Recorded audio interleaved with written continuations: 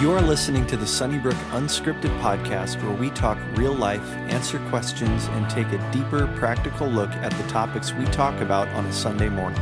To learn more about Sunnybrook Church, including our Sunday gathering times and opportunities throughout the week, visit us online at sunnybrookchurch.org. Today we are talking with BJ Van Kalsbeek. Well, welcome to the Sunnybrook Unscripted Podcast. I am Lydia Miller here with our special guest, BJ Van Kalsbeek. BJ, thanks for being here. Yes. We are in a specific series where we have been inviting in different experts on staff to talk about kind of their area, what they work in, what they do on a regular basis in their ministry. We took a look with Beth at kids ministry, with Eric at student ministry, and BJ is here to chat with us a little bit about the area that he has the opportunity to work with. But if you are someone where you don't have the pleasure of knowing BJ and all of his antics, which is my favorite part about who you are, I just want to have him give just a little bit of an introduction of who you are and what you do here at Sunnybrook. Yeah, I'll start with, I think this is a mistake if it's the expert. Right. So I'm not sure if I should be here. So my name is BJ, and married to Amanda, and we have 4 children, ages 17 down to 9. And I've been here at Sunnybrook on staff for about 9 years now, and get to work in all sorts of areas. We call it congregational life, which is one of those like, well, what is that? A lot of care ministry kinds of areas. Pastoral care would be the large focus, support group kind of ministries. Get to be involved then related to that. Funeral ministry. Our correctional ministry is something that I get to be a part of in a variety of ways. So yeah, that's a little bit about what I get to do. Awesome. And be involved with. Yes.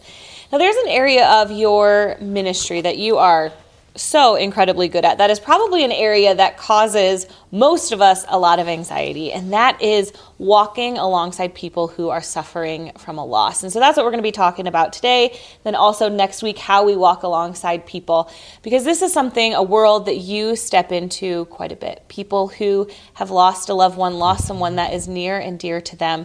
And so today we want to give you just a little bit of wisdom into where do you turn? Where do you go? What do you do when you've lost a loved one and you feel like you're not really sure where to turn? So kind of to start, would you say when you are walking alongside someone who's dealt with loss, the loss of a loved one specifically, what are some typical places that you immediately send them for comfort, assurance of their faith, what have you? Yeah.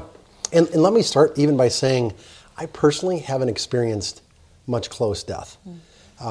Thankfully, I'm grateful for that, but I recognize that's a difference. And I don't know what I don't know. And so I'm speaking from learning from others in the journey and leaning on them of what's been helpful.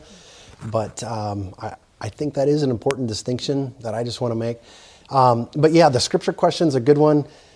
Here's one that I have found myself turning to a lot, and just did recently here this last week with a death and a funeral.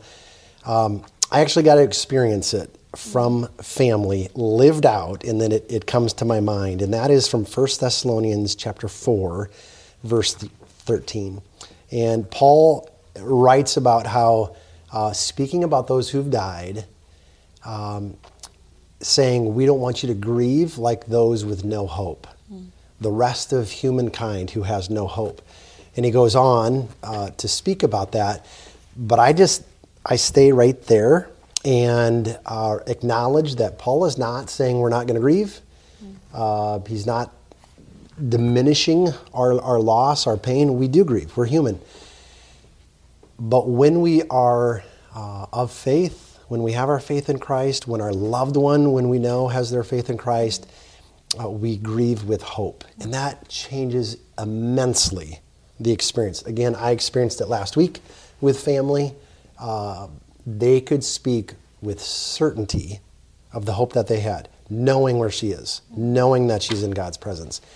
That's huge. When I know that faith is present, that is something that I can speak to, not minimizing their loss, their pain, but recognizing it's of a different nature because of the hope they have. And what just a gift that hope is for any loved one. I think we always have said, we said this recently with my the loss of my grandma, she's the best one in this situation. She is right at the feet of Jesus and right where she needs to be. We're the ones left behind that are struggling. But I would also say there's a flip side to this, and I'm sure you've walked through this as well, that I've talked with people about, what if we're not sure if we have that hope? I mean, we can say that we have that hope for people who are believers, but what if you lose someone and you find yourself, gosh, I don't know if I have that hope for them. Great question. It's one that I wrestle with quite frequently. Oftentimes walking with people where I don't know. I don't know where they were at faith-wise. Maybe their loved ones aren't sure of where they were at faith-wise. And a couple things go through my mind. And one is just the acknowledgement, thankfully, we are not the judge. God is the judge. God is righteous, just, and merciful. God knows, and I can trust him. And so I can back off my need to determine, even though I long to know, when there is absence of knowing, I can trust God. I can trust God all the time, even with knowing. Another thought is, I don't have a clue. I might have some awareness or doubt of where people are at, but really, I don't have a clue where people are at. And I remember visiting somebody in the hospital in Michigan, and family had asked me to connect with their dying loved one before they had died. And it was a sense of urgency of almost like, would you go save them? Well, first of all, I can't save anybody. Secondly, I felt tremendous pressure going into that room. And I don't remember what was shared between us, but here's my takeaway. I remember coming out of that room thinking, you know what? I think this guy's probably got a stronger faith and closer relationship with God than I do. And it looks differently than my faith, probably your faith, and that's okay. And it helped me recognize that there's just an immense amount that I don't know about someone's life and their relationship with God, what's between them and God and their heart.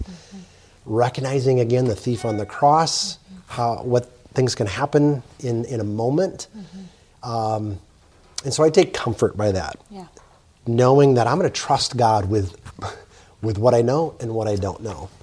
Yep, I love that. I think one of my favorite things about Sunnybrook, and this has really been years in the making and just incredible volunteers, is just the support that we have for people who are walking through loss, people that have lost a spouse to a child. We have really specific support groups. Will you walk us through what some of those are and what they kind of look like if someone's interested in joining one of those groups?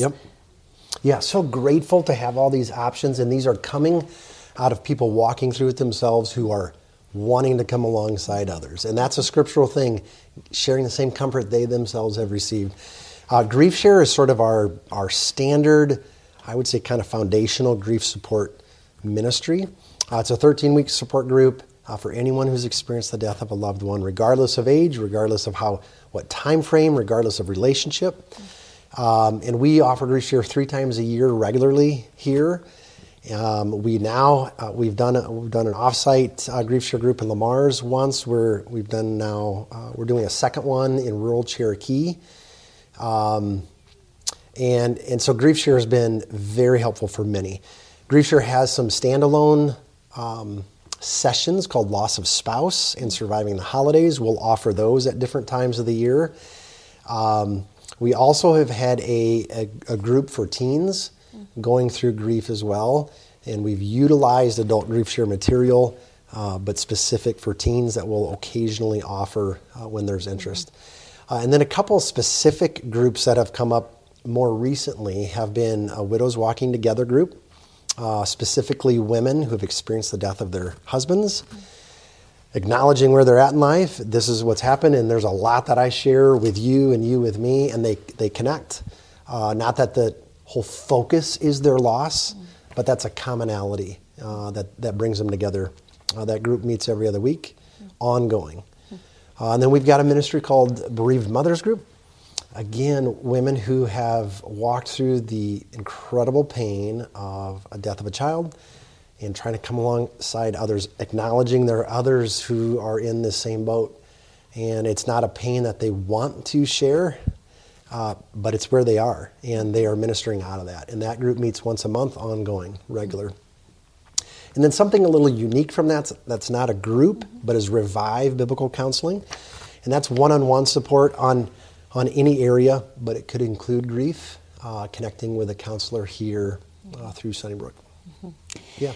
And we know that, those groups are led by just incredible volunteers, people who have been trained and have really wanted to kind of make this their ministry and their opportunity to do what you said, what Scripture calls us to walk alongside people and give the comfort that they themselves have received. If you're interested in any of those are all on our website. You can read a little bit more about them, find out some information, see what would maybe be a good fit for you if this is a season that you are currently in. You are also welcome to reach out to the church office. BJ, I'm sure, would be happy to take a call from you and just share with you more about what those are. Well, we are going to be back together next week. We're going to chat a little bit more about how you can walk alongside someone in your life who has experienced loss themselves. So make sure you tune in and join us. If you were encouraged by today's talk, be sure to rate us and hit subscribe on iTunes, Spotify, or wherever you stream your podcast. To experience other talks, videos, and live gatherings, visit us online at sunnybrookchurch.org or download the Sunnybrook Church app. And again, thanks for listening to the Sunnybrook Community Church Podcast.